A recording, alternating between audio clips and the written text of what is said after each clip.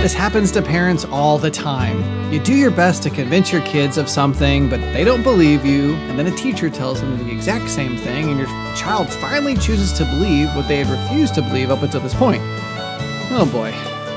Welcome to Truth, Love, Parent, where we use God's Word to become intentional, premeditated parents. Here's your host, A.M. Brewster. Last time we discussed the first two of 5 attributes of an Isaiah 11 father and mother. And today we're going to talk about the rest. But first, let me share a little bit of my heart. There are a number of you who regularly listen and subscribe to this podcast. I'm super thankful for you. But let me say this. Will you please just rate and review the show when you get an opportunity? I know it can be an inconvenience, and often we think there are plenty of other people doing it, or we're just not really sure what we'd say.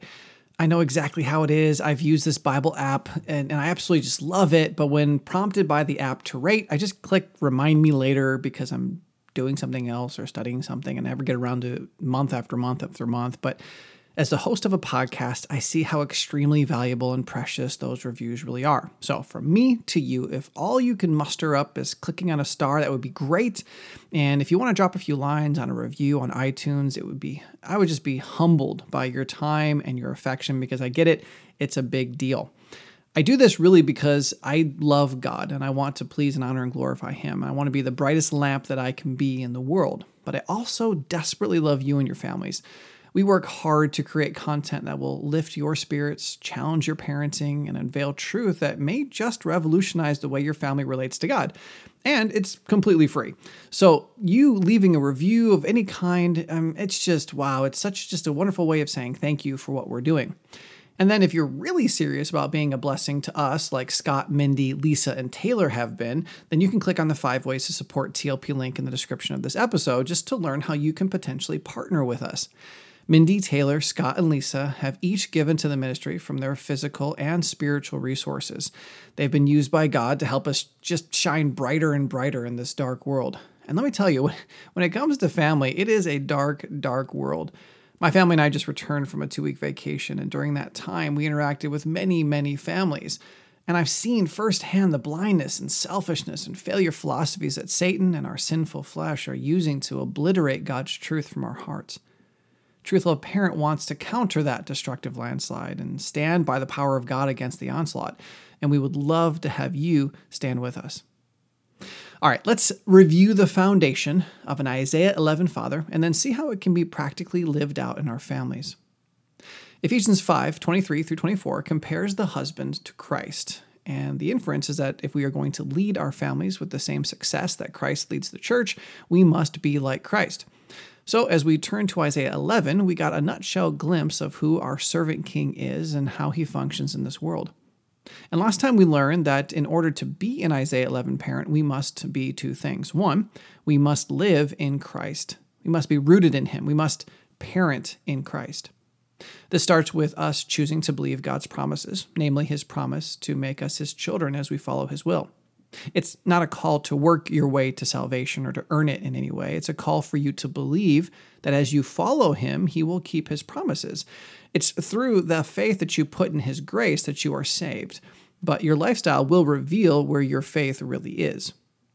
If you parent for self, well, then your faith is in you or your own intelligence or your own power. If you parent according to the world's failure philosophies, your faith is in the world. But if you submit your parenting to God's revealed will, you show that your faith and trust has been placed solely on Him despite how you may feel or what the world may say. So are you rooted in Christ? Do you have life in Christ? If you are at all unsure, we have a link below called The First Step to Being a Good Parent, which will take you to truthloveparent.com so you can learn to believe God's promises the way all of His children do.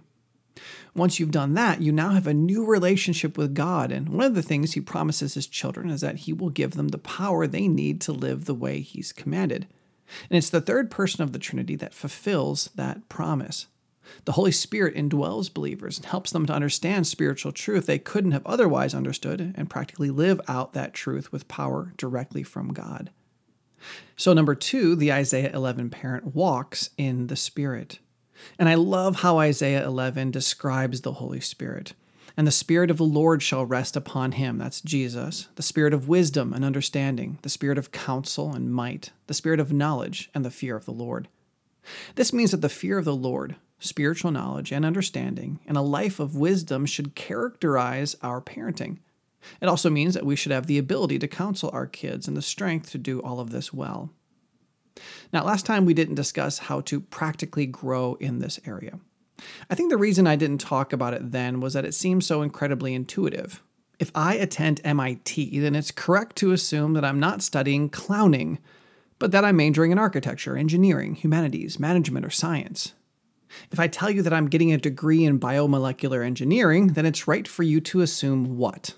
What do you think makes up the content of the vast majority of my conversations and reading and consumes most of my time? Yeah, you're going to assume that I'm reading and studying and practicing and talking about my field.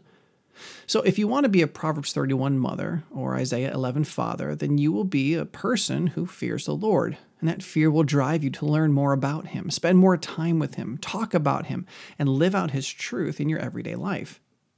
We need to spend so much more time in Bible reading, prayer, assembling with other believers, talking about his truth, listening to podcasts about him, reading books about him, hanging out with community that loves him as much as we do, and enjoying him as a family. There's just no other way. I'm not going to learn to be a biomolecular engineer if I enroll in a clown college. And we're not going to be an Isaiah 11 parent if we don't immerse ourselves in God via his word. So in the same way that an engineering student is going to not only study engineering, but also put his learning to work in his everyday life, the parent who fears the Lord is going to live a certain way.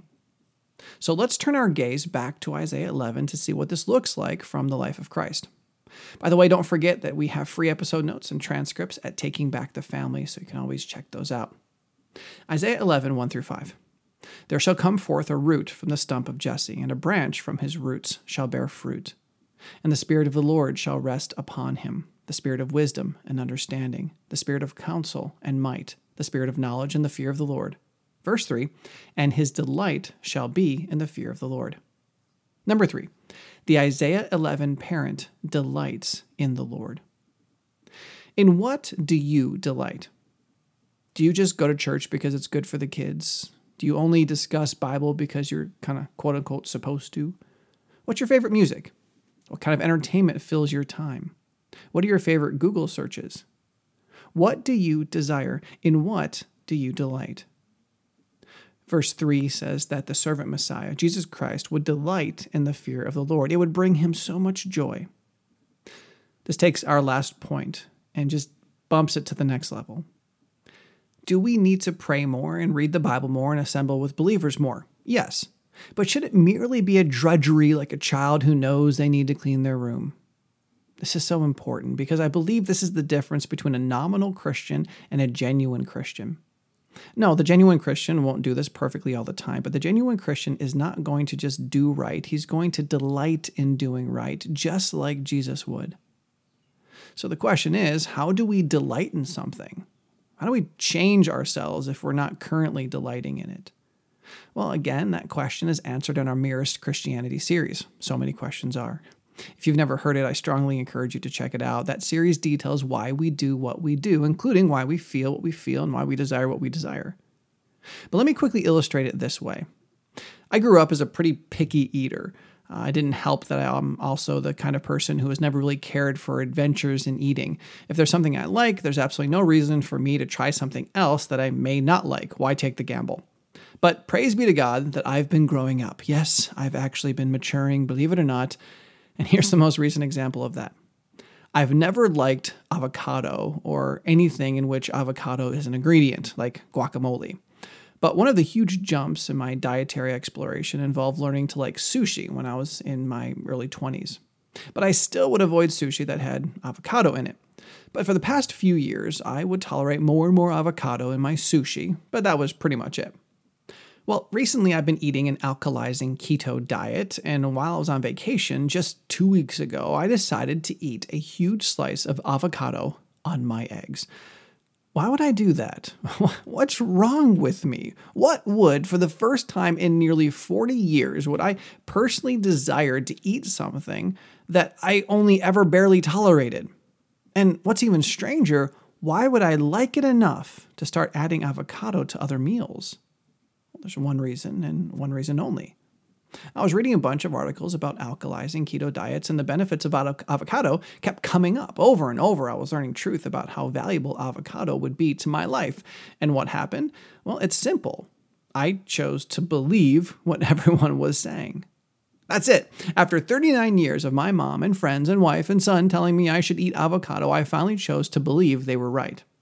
This happens to parents all the time. You do your best to convince your kids of something, but they don't believe you. And then finally they go to camp or hear a preacher or teacher or work with a counselor or talk to a friend, and they finally choose to believe what they had refused to believe up until that point.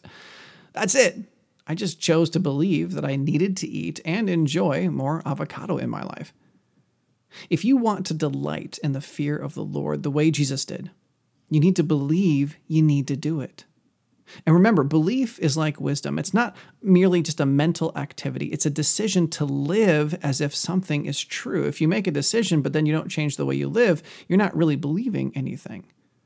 You need to delight in the fear of the Lord. You need to choose to delight in the Word of God. You need to decide to delight in parenting like Christ. Now, of course, it won't be perfect in this life. No one will. But when you apply yourself, it will grow and develop. And that's how we can move into our fourth point. Number 4, the Isaiah 11 parent judges in righteousness. Let's read the rest of verse 3 and verse 4. He shall not judge by what his eyes see, or decide disputes by what his ears hear. But with righteousness he shall judge the poor, and decide with equity for the meek of the earth. And he shall strike the earth with the rod of his mouth, and with the breath of his lips he shall kill the wicked. Now, we are not called to judge the world as the final arbiter and executioner. No, we're talking about judging that makes a decision, makes a judgment about something, okay? We're not killing anyone, okay? But, when we come to making decisions and having to judge whether something is good or bad, isn't that a huge part of parenting? We have to judge what's best for our kids and their spiritual and physical health and education and friends and clothes and everything else. We really should be constantly judging our children's influencers and activities and likes and habits and words and spirit in order to decide whether there is something more Christ-honoring they should be or do, or by which they should be surrounded. Now, the key is this. We need to judge what is the most righteous. Now, how can we know that? Well, again, it goes back to the scriptures. What does God say is the most righteous?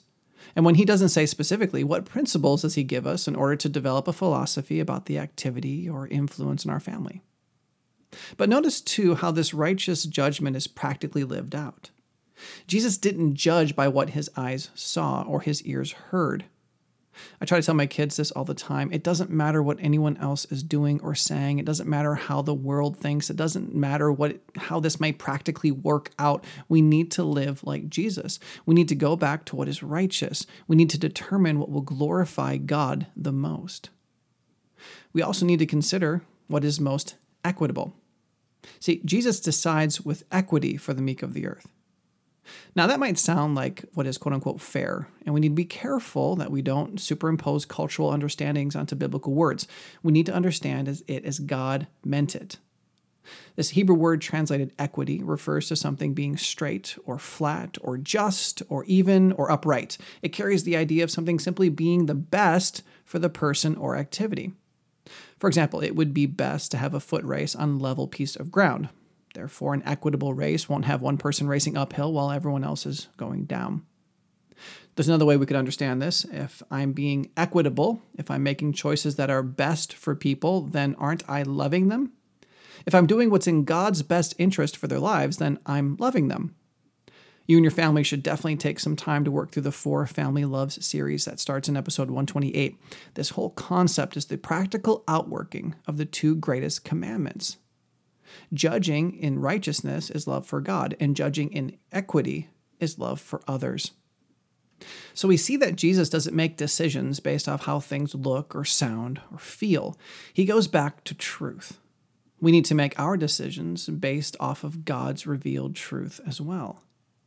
And then he makes decisions for people that are grounded in righteousness and love. But he also does some very hard things too. Quote, "He shall not judge by what his eyes see, or decide disputes by what his ears hear, but with righteousness he shall judge the poor, and decide with equity for the meek of the earth. And he shall strike the earth with the rod of his mouth, and with the breath of his lips he shall kill the wicked." Now, the application to our being an Isaiah 11 parent will not include killing people or damning them to hell. Please don't be confused. That's God's job, but there is very important application here. An Isaiah 11 parent is going to utilize Christ-honoring consequences in their parenting.